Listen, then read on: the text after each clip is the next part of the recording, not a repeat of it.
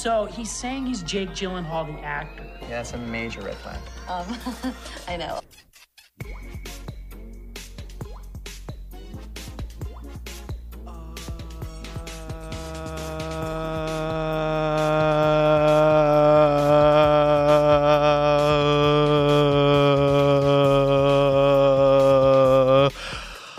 I thought I would be able to hold that out for longer, and I didn't. I was really gunning for I was really gunning for being able to do that for the 17 seconds I had left when I stopped.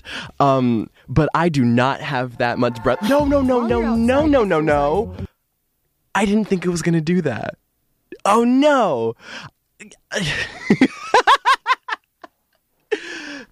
We're off to a strong start here in the studio this afternoon. Welcome to the Jake Gyllenhaal fan club. Oh my God, I have to pull up my sounds. Wait. Hi, losers. That could have been louder. Welcome to the Jake Gyllenhaal fan club. It's been a couple weeks. I want to say it's been at least 2 weeks, maybe 3, since we've been on the air doing the Jake show.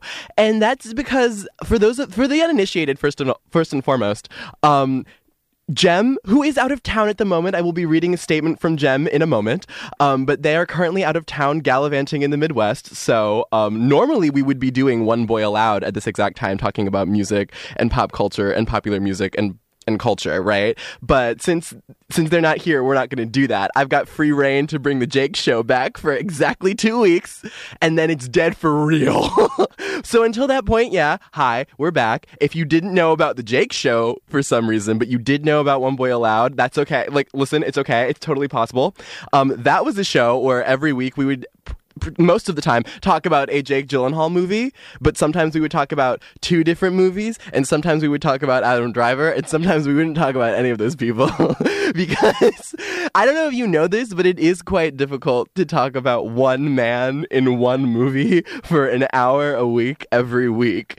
Because some of these movies, as you'll see today, some of these movies, they're not that good. They are pretty bad, actually. But that's just the price you pay of attaching yourself to one actor in the way that, like, a Gosling, is it Gosling or Gooseling? That's for me to decide and for you to never know. A baby goose imprints on an adult goose, or perhaps an adult man. I don't know anything. Yeah, so we are back doing the Jake show in the FM studio, which is crazy to me because I did not think that we would actually ever do this. But it is so much nicer in here. This microphone is lovely. This headphone, I found the one that was nice. Some of them aren't, but this one is. And you guys, it's June. It's June, so that does mean that it is Pride Month, which means I can do all of these sounds that I just made. Hi, gay. Hi, gay. Slay. Big slay. Big slay. Big slay. This is not for me to fill time. This is because I planned to do this, which is... Slay. Slay. We're in the same... They're way too quiet, but that's okay. That is... Hi, gay. Hi, gay. Hi, gay. I have to entertain myself today, because if I don't, who will? Oh, no. Anyway... Today on the Jake Gyllenhaal fan club, I wanted to give back to, like, as close of a normal episode as possible, while also having done 3 movies and not having my co-host with me. So in order to do that, I was thinking that we would bring it back to the Gyllen News, but in order to do that, I have to play the Gyllen News noise, which is this. It's this. Oh my god, wait a minute. Oh no, this is super appropriate. Oh, I'll explain why it's really appropriate as soon as it's done. Okay, great.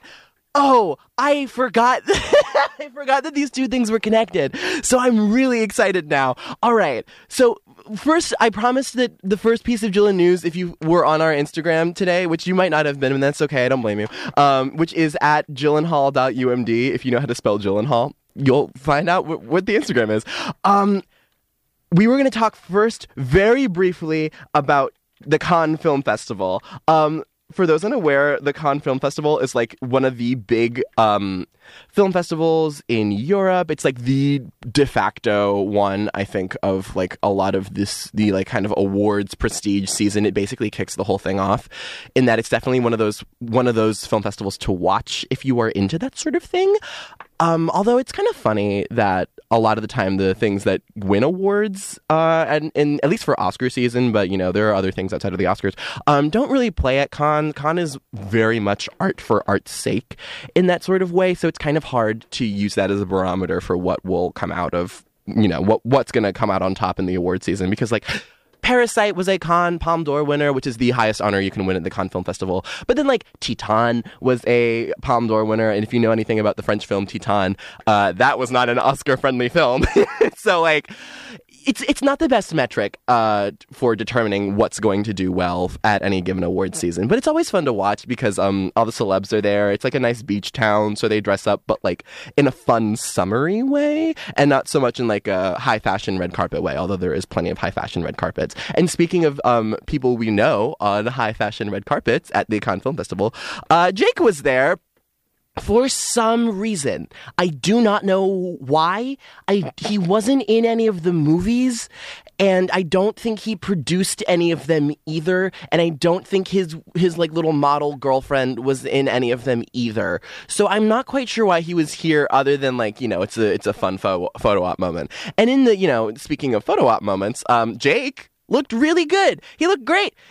He's in what I've been describing to myself as his like pajama era of fashion and red carpets, in that everything he wears on a red carpet all looks very comfortable. It's very loose and very flowy and very recognizable as like a suit or a button-up outfit without necessarily being super.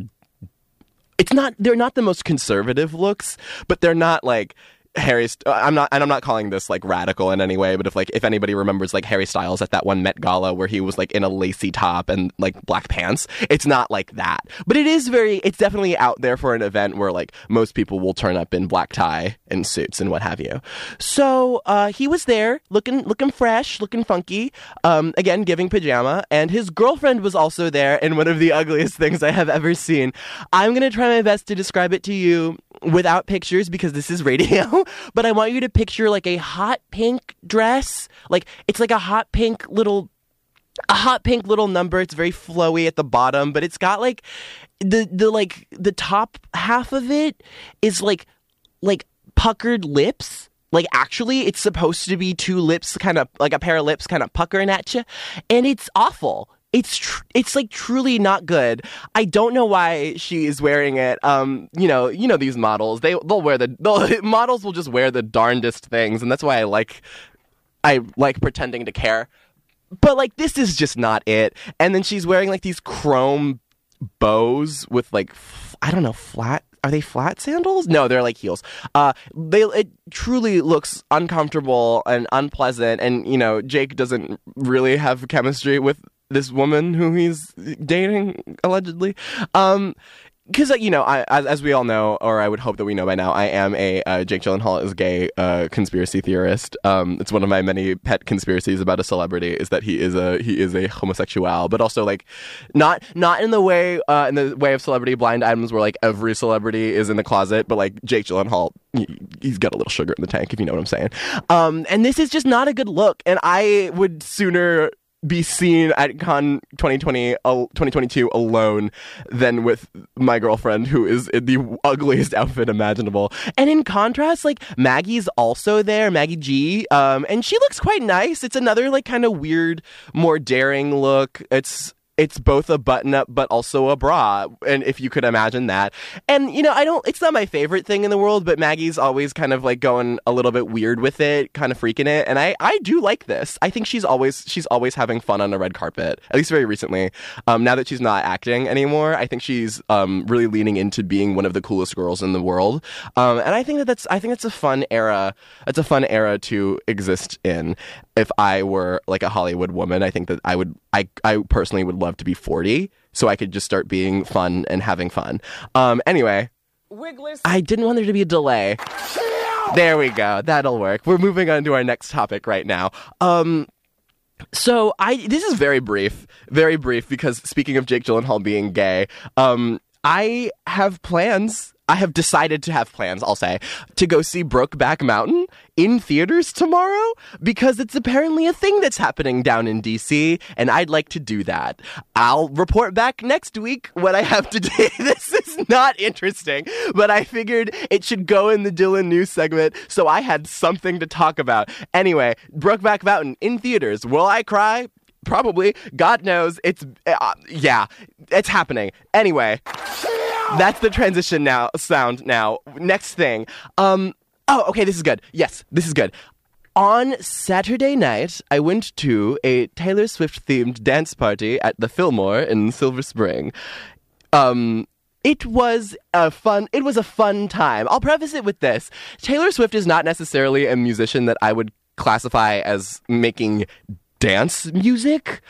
But she definitely makes music that one could dance to, and she absolutely makes music that people can drunkenly sing along with. Now, I was not drunk, but like it's very easy to catch up on catch a drunk vibe or the energy of a big fun event. So I was surrounded by, first of all, my friends, shout out Kat and Kayla, but also just a bunch of drunk white women who, like me, knew the words to almost every song and were just screaming them at each other. I think my favorite moment was definitely getting really, really, really, really into just scream singing I Bet You Think About Me with just this one girl who was we were performing for each other and only each other, and I thought that was great. It was true a true sense of kinship and camaraderie that I don't think I can find in most places, and I treasure that. I do sincerely cherish it.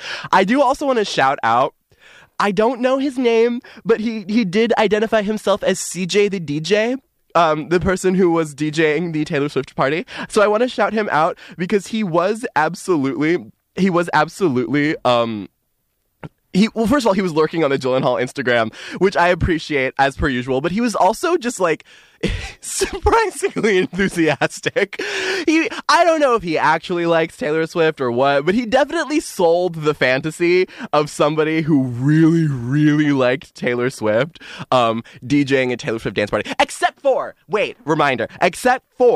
the fact that he did not play the Taylor's versions of most of the songs that have Taylor's versions. And I thought that was not only bizarre, but downright unacceptable as someone who is peddling a Taylor Swift-themed event. How dare you not play the versions that she profits off of? And Jem talked about this. Jem was also equally outraged, but they did mention that maybe it costs less money to license the, the original versions, as people colloquially refer to them as the Scooters versions. Of Taylor's music. I certainly think that that's possible, but if the event and the much love to CJ the DJ and the whole event, and I did have a blast. It was terrific. But if your event is only going to be essentially you just playing Taylor Swift songs just straight up from a Spotify playlist, not that he was playing from Spotify, but he was playing them relatively unchanged. The least you could do, I feel, is rip the ones that she would realistically make money off of. And maybe she doesn't no one's making any money off of this besides CJ the DJ, who knows. But if you're going to do that, you might as well have some artistic integrity about it. I don't know. And Jem says that CJ the DJ is going to the dungeon for that. This reminds me, though, that I do need to make a soundbite of Wendy Williams saying, "To the incinerator," because I think that would be funny. But I just want to share an update on CJ the DJ in between me talking about that and Jem sending their statement that CJ the DJ belongs in the dungeon. She's also died. That's right. CJ the DJ has now died in between these two things. He's dead now. So I think mission accomplished. I don't know. I really don't know, you guys. Anyway, what I was building to in reference to that, however, is that naturally at any Taylor Swift themed dance party, you're gonna have to wait. It just caught up with me that the sentence that I'm about to say is deeply absurd if you know anything about Taylor Swift or the concept of dancing, right? Naturally at one of these events, you're gonna have to play All Too Well. And not only you're going to have to play All Too Well, you're going to have to play the 10-minute version of All Too Well because, listen, DJs need breaks too. He was very, very, very into it, and you got to take a pee break, I'm assuming. So yeah, we played the 10-minute version of All Too Well, And he prologued it by saying, is anybody here a fan of Jake Gyllenhaal? And then everyone booed or something similar. And he was like, well, we'll get to him, but first we need to play Dear John, which is the song about John Mayer, which is the one that everybody can take out, like have their 2 minutes hate, except it's 6 minutes. Their 2 minutes hate for John Mayer, if you were a Swiftie, and that's always real fun, right?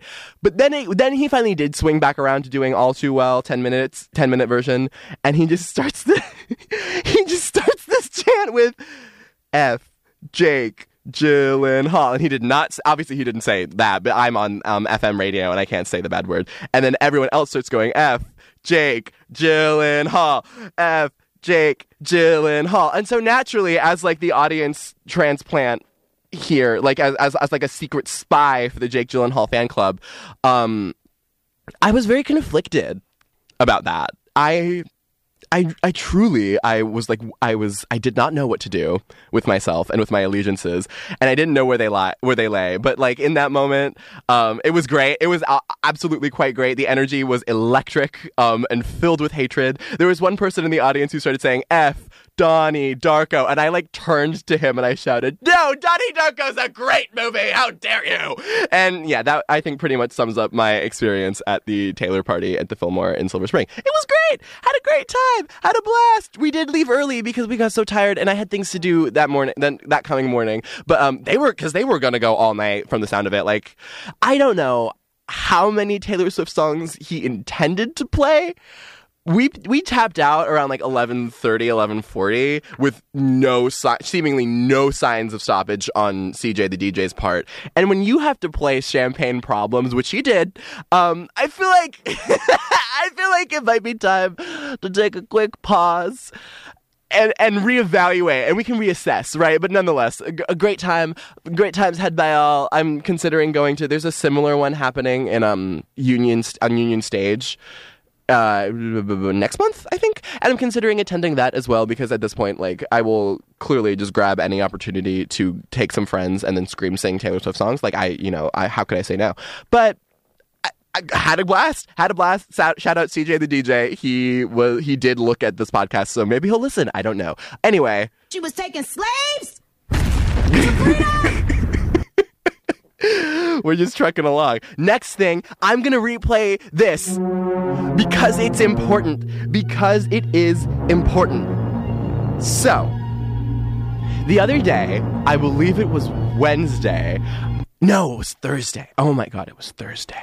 On this past Thursday, I watched the film, the 2022 A24 horror film, Men, starring our girl, Miss Jessie Buckley, and some other guy. I think his name is Rory Kinnear was the actor, right? Directed by now enemy of the pod, what's his name? Alex Garland, who is famous for having directed the films Ex Machina and, most importantly,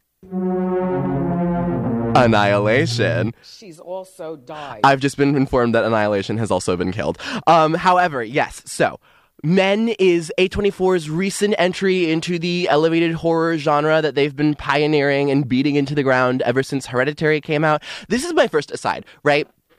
So it's been a pretty good 2 years or so, if you consider a good year to be things happening in it, for A24's like brand as a house of elevated horror, right? Like, I'd say 3 years actually, because I guess it would start its true brand identity as the place where elevated horror movies are made probably started around 2019 with the release of Midsommar, and ever since that point, it has just been like rapid fire.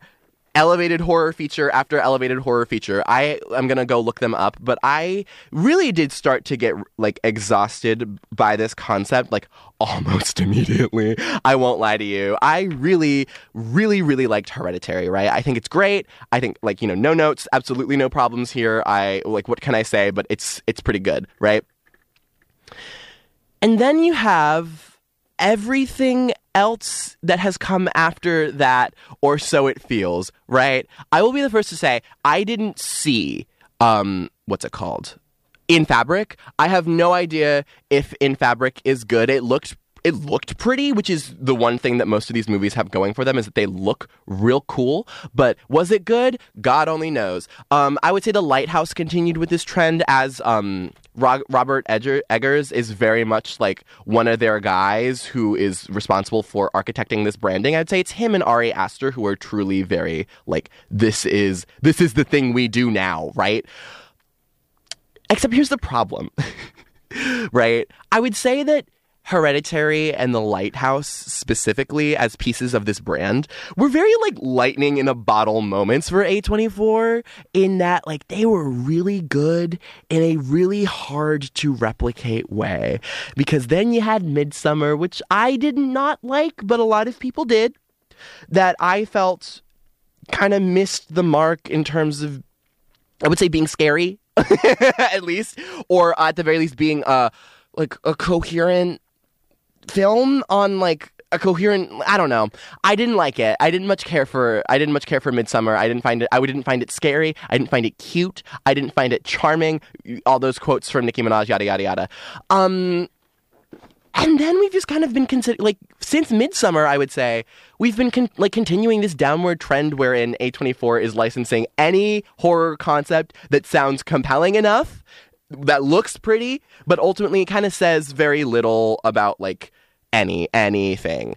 And there's some like glimmers of quality in here. I did see Saint Maud, which is another A24 horror film, and I thought that one was great, actually. I don't know her name because it's Welsh, but the lead actress did do an extremely good job in that. And it wasn't, again, not horrifying, but definitely a menacing, difficult experience that I nonetheless do not regret having witnessed, right? And then we start to get into more like films that A24 licensed or otherwise didn't produce but did acquire for US distribution. And this is the film, I'm talking specifically about the Icelandic film Lamb, which A24 released as a horror movie and marketed as a horror movie, and American audiences definitely received as a horror movie. And reader, it was not a horror movie.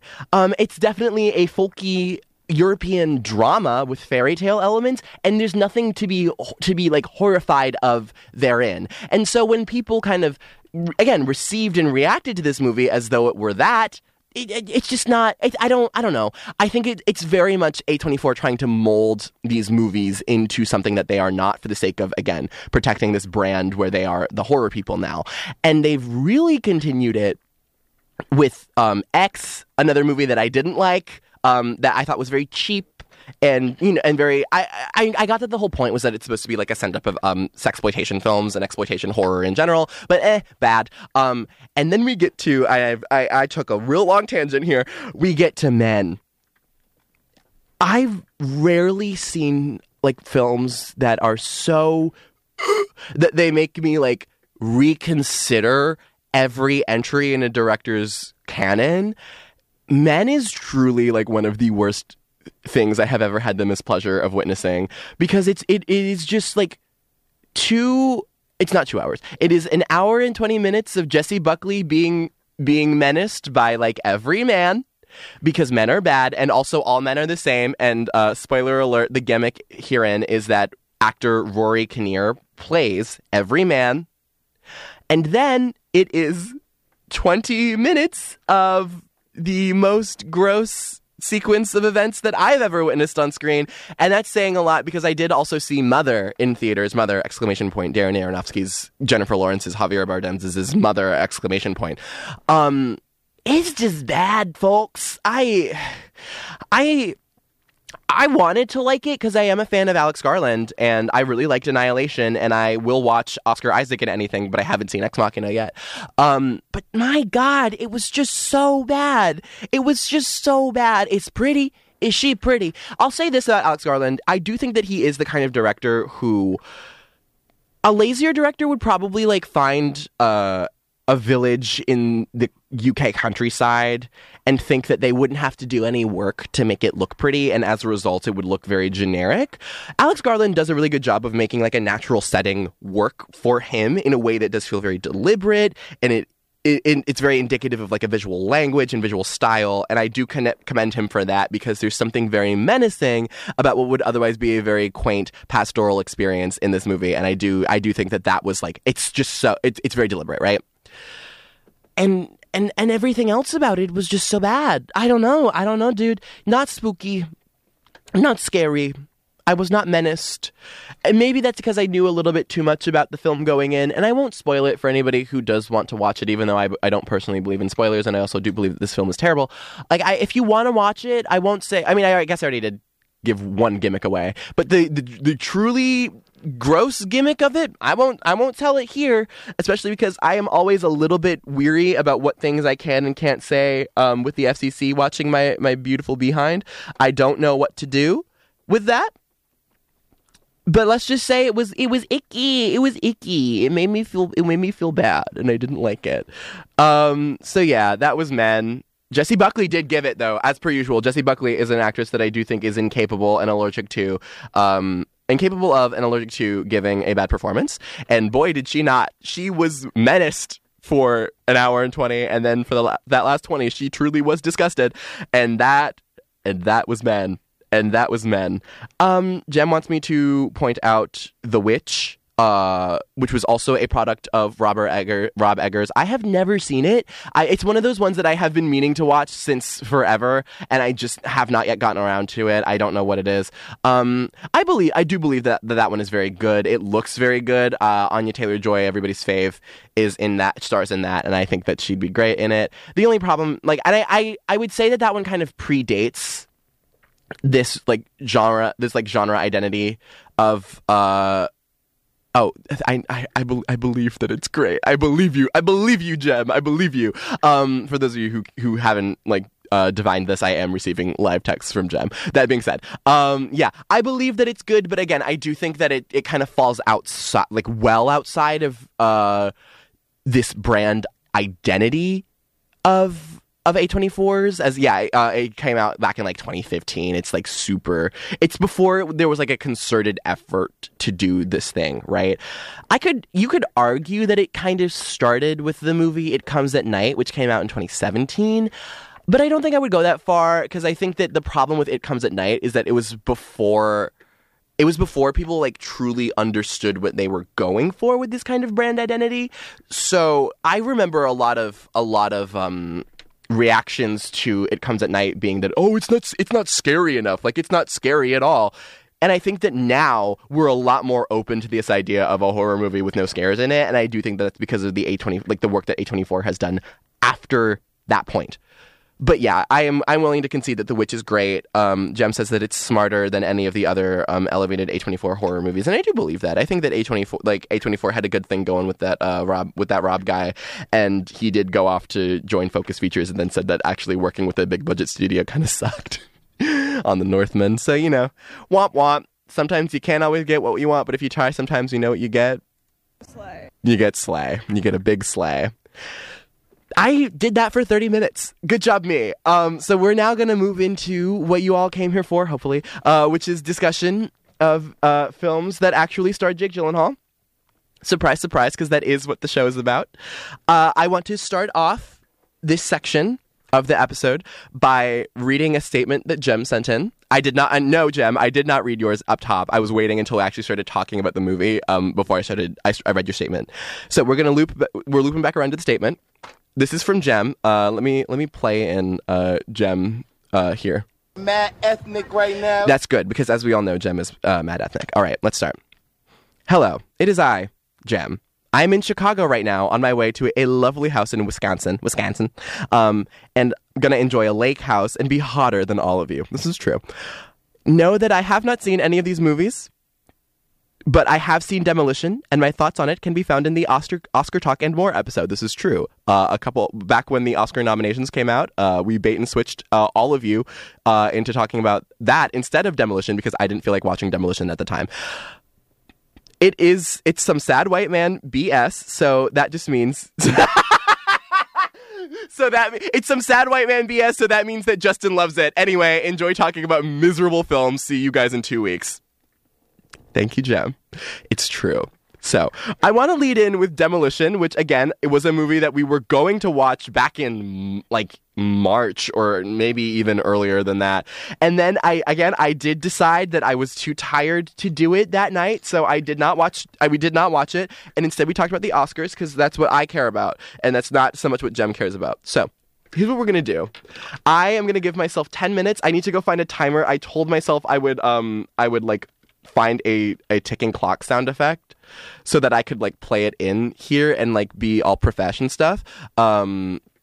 But it would seem as though I cannot find one on my instance, which is fine.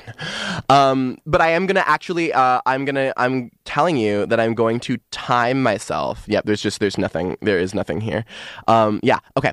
I'm going to time myself. I'm going to give myself 10 minutes and I want you to imagine like the sound of a clock ticking when I say go, and now I'm going to talk about Demolition. Okay, so for those of you who don't know me like personally, and even if you do, I don't know how often I talk about this. Jean-Marc Vallée, the director of Demolition, is probably one of my favorite directors of of all time.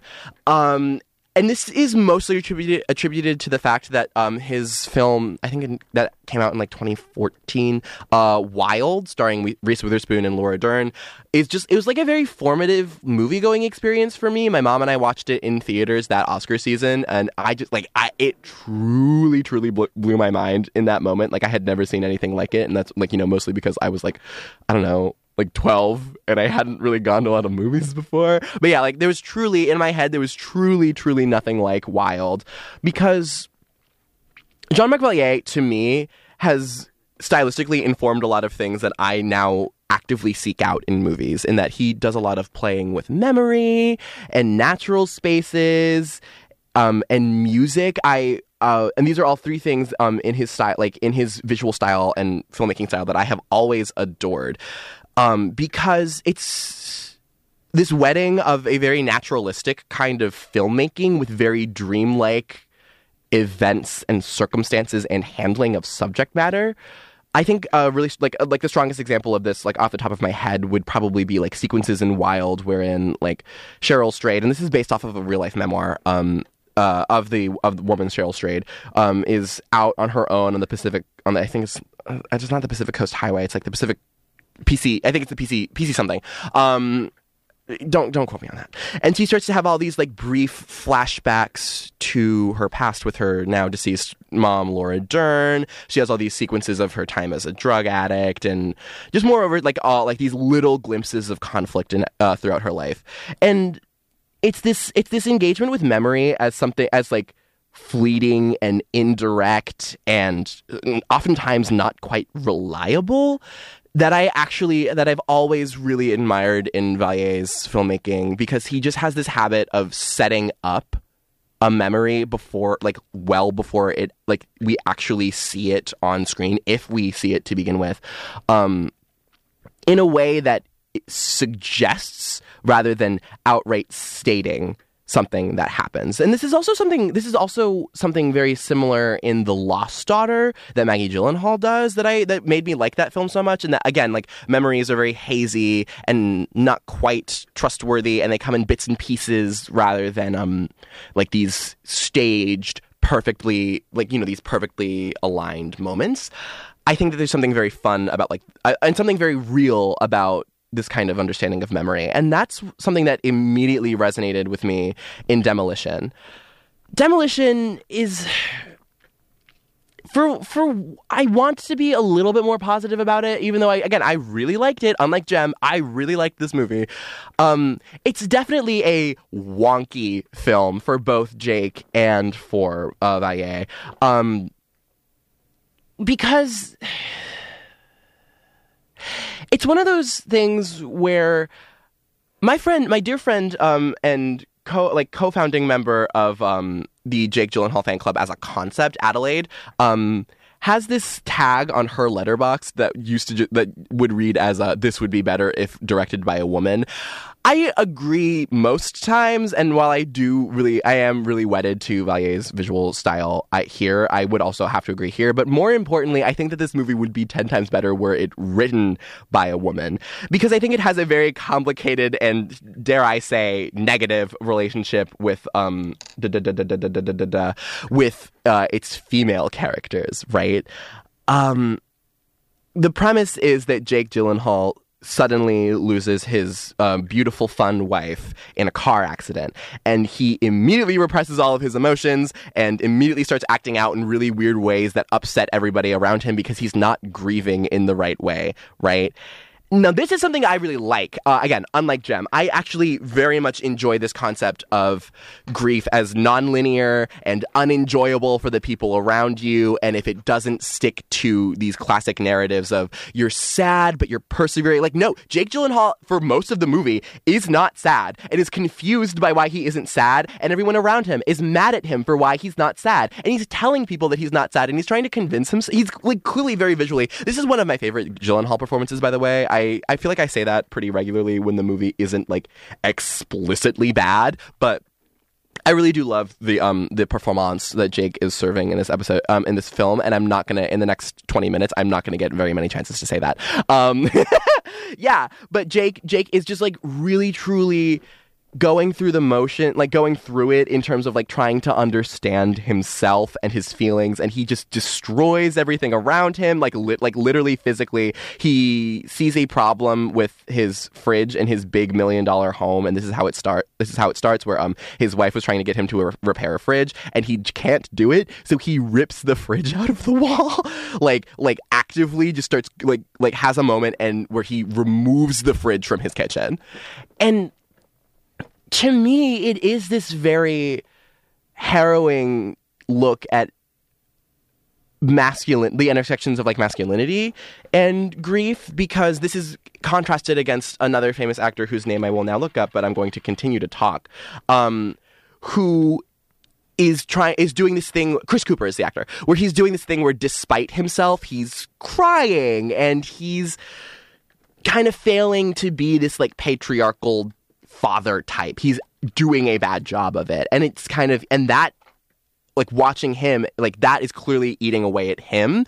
And he's mad at Jake, seemingly, for not having a similar response. And it's really interesting to kind of watch these literal acts of self-destruction culminate here with these two things playing against each other. It's just a shame that everything else, i.e., the two prominent women in the movie, Naomi Watts as Jake's not love interest, and Jake's now deceased husband, now deceased wife, Heather Lind as Julia, having, I would say, limited interiority to them. Naomi Watts is a bit of a she's broken, he's okay, manic pixie dream girl type. And Heather Lind is really, really that. And neither of these characters, I would say, but mostly Heather, Julia is the character's name, have any true character, like narrative depth until Valier, and Valier is not really the screenwriter if I recall correctly. Either way, like remember that they probably should.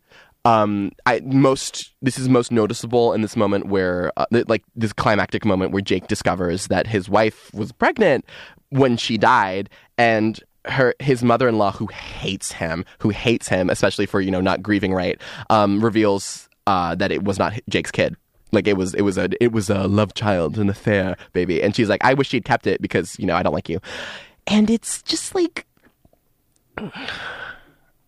It's complicated to me because it goes back to this exploration of memory in Valier films that, again, I really like, where Jake can only remember these like happy floaty parts where his wife is like dancing at the beach and giving him socks and having a good time, right? These are the only things he can remember, and not so much the conflict that might or might not have happened in his marriage.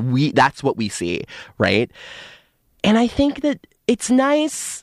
And I don't necessarily have as much of a problem with it narratively in regards to the deceased wife character, because, again, I do think that she's more of a vehicle she's more of a vehicle for that kind of narrative exploration than anything. But I do think it is genuinely unforgivable what Naomi Watts has to work with here. It's just like she's just in a silly, goofy mood with a kid who curses at her, but he might be gay or bi or trans or all of the above. I don't know. We weren't on it in 2015, I guess is what I'll say. But again, for me, it's truly, truly, truly hard to resist such visual splendor. So I couldn't be too mad at the movie, even though it's not great. And I love one of the most climactic moments of the film, wherein Jake finds a sticky note that his wife had written to him in his car long after she's been gone. And that's what it takes for him to start crying. It's just so... Again, I think it's...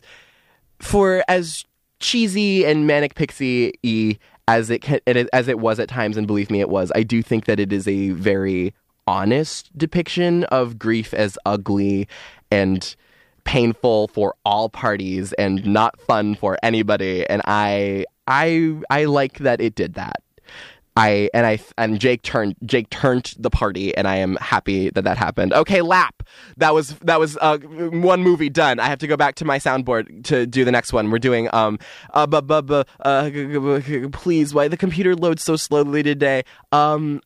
Wigless. Great. Next up on the docket, we have to talk about David O. Russell's Accidental Love, another movie that came out in 2015 starring Jake Gyllenhaal. Plot twist here, though, however, it was actually produced in 2008, and everybody on the production hated it so much that David O. Russell canned it, walked away from it. Jake Gyllenhaal and co-star Jessica Biel walked off set multiple times. They hated it. It was a bad script, and it didn't turn out the way David O. Russell wanted it to, and it was just bad. And I guess somebody cobbled it together, however many, 7 years later, into excuse me, a cheesy rom-com to release right at Valentine's Day.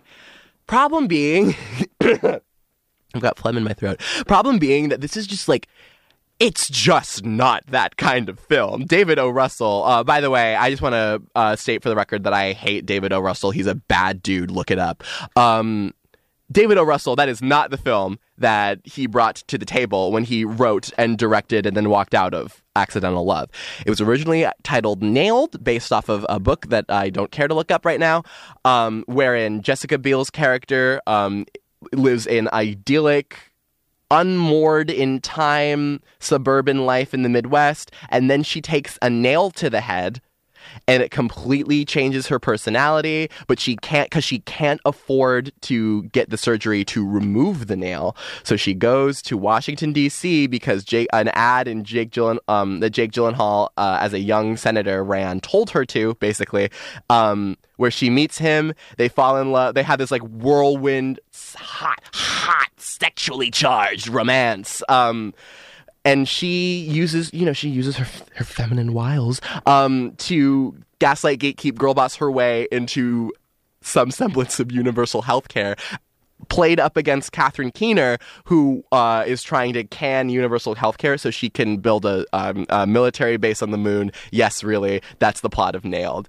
It was bad. It was, dare I even say, it was terrible. It was a terrible film where it's hideous, it's truly a Frankenstein's monster of a narrative feature, of a narrative, where I see reviews a lot where when we're talking about bad editing and cobbling together a movie, people will be like, the motivations aren't very clear and we don't understand why characters wind up from one place to the other. And at least with Jessica Biel, who I do truly see here, David O. Russell trying to mold this woman into a prototypical Jennifer Lawrence, as Jennifer Lawrence would become his little darling actress for the next 3 movies after this, where she's rough and tumble and speaking, and I don't actually know Jessica Biel's natural speaking voice, but it's very bro-y in a way that does not seem comfortable to her.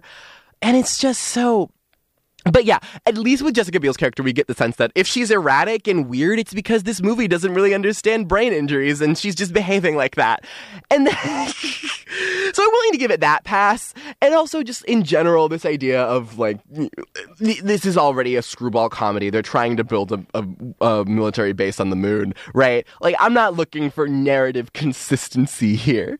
If we're gonna get Jessica Biel travels cross country because a political ad told her to, and then Jake Gyllenhaal's like, okay, that's great. Like, listen, I'm not gonna dispute that. I'm just not gonna dispute it.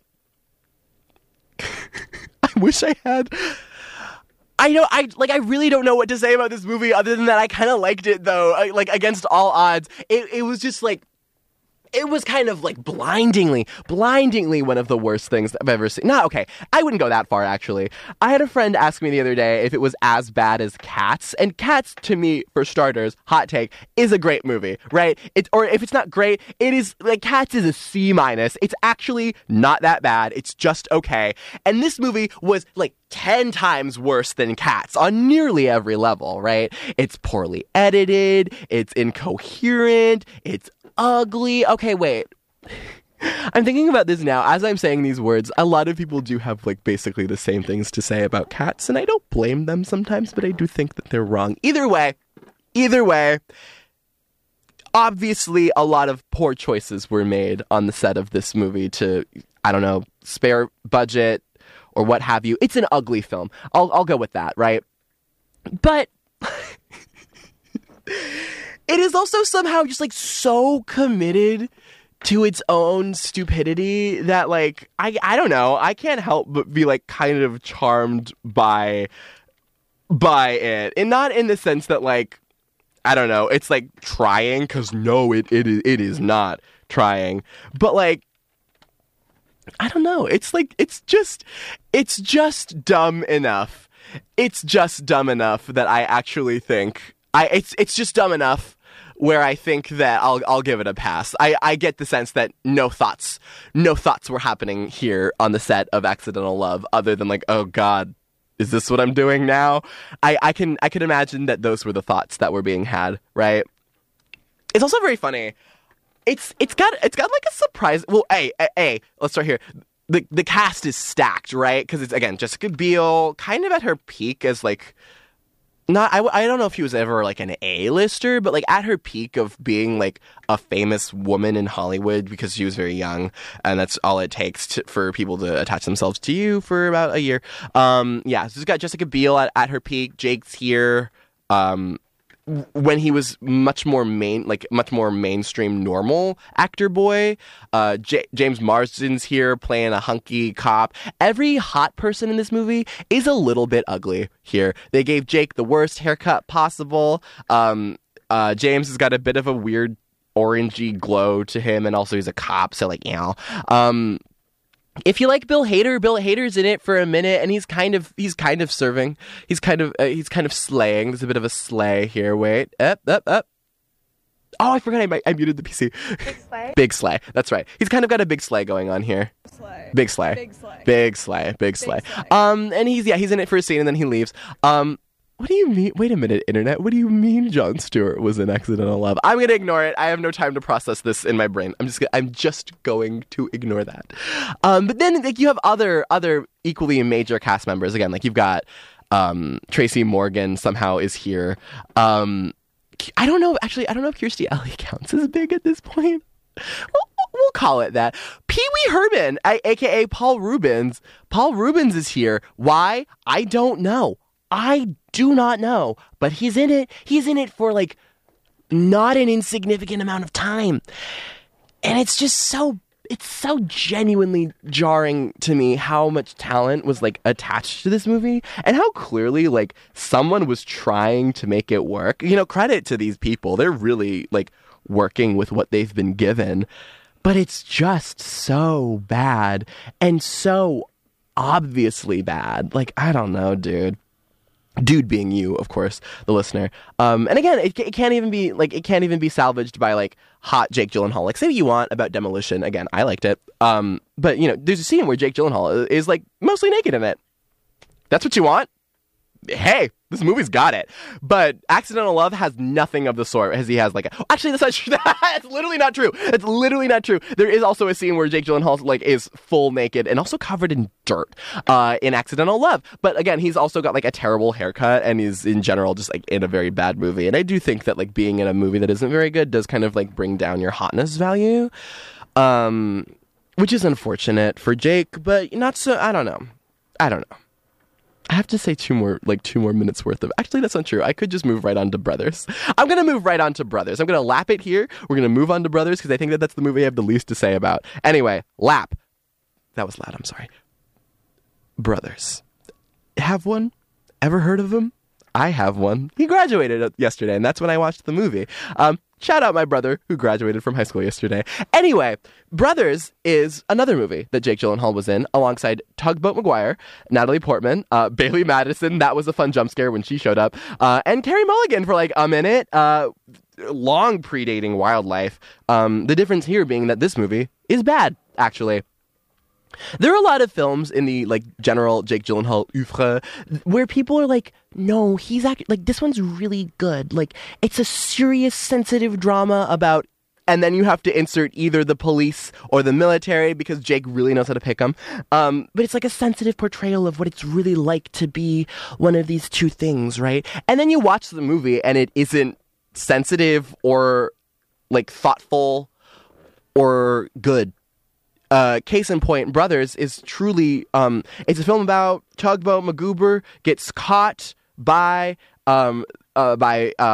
bearded brown men in turbans, which means bad guys, in Afghanistan, and is imprisoned there for some time, and everybody thinks that he died in a helicopter crash, and so Jake Gyllenhaal has to move in and be young hot dad to Natalie Portman's young hot mom for a little while. And horror of horrors, Tugboat McGoober's kids actually like Jake Gyllenhaal more because he's a better father. God, like, you know, God only knows. But it's just...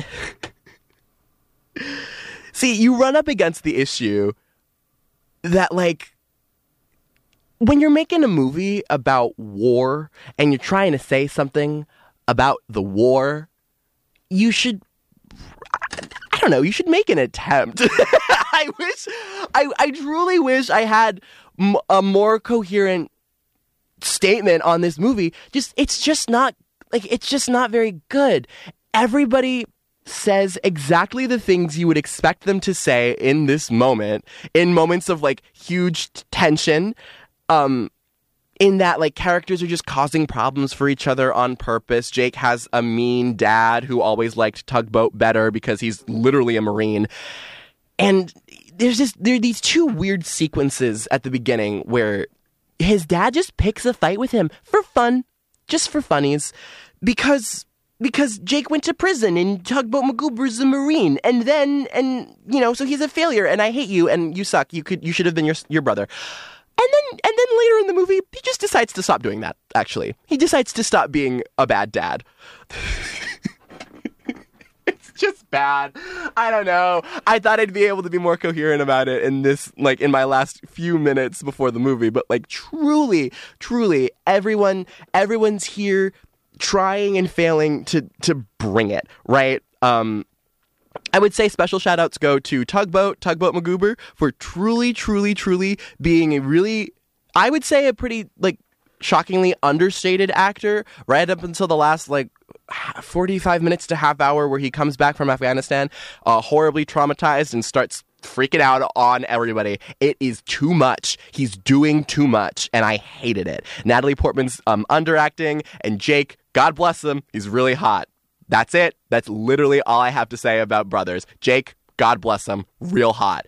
Ugly little movie, didn't like it. I did not feel strongly enough about it to, like, get upset radically about it, but nonetheless, not it. I really, in my last couple of minutes, I'll say, I really, truly would like to implore all of you, fellow Gyllenhooligans, stop lying to yourselves, and more importantly, stop lying to me. Stop lying to me and saying that the Jake Gyllenhaal movies that aren't good are good when they're not good. Most of them are bad, which is why we're pivoting away from Jake Gyllenhaal. Most of these movies, they're not great. They're not great, and I can't say an hour's worth of things about them. Hence why we did 3 in one go.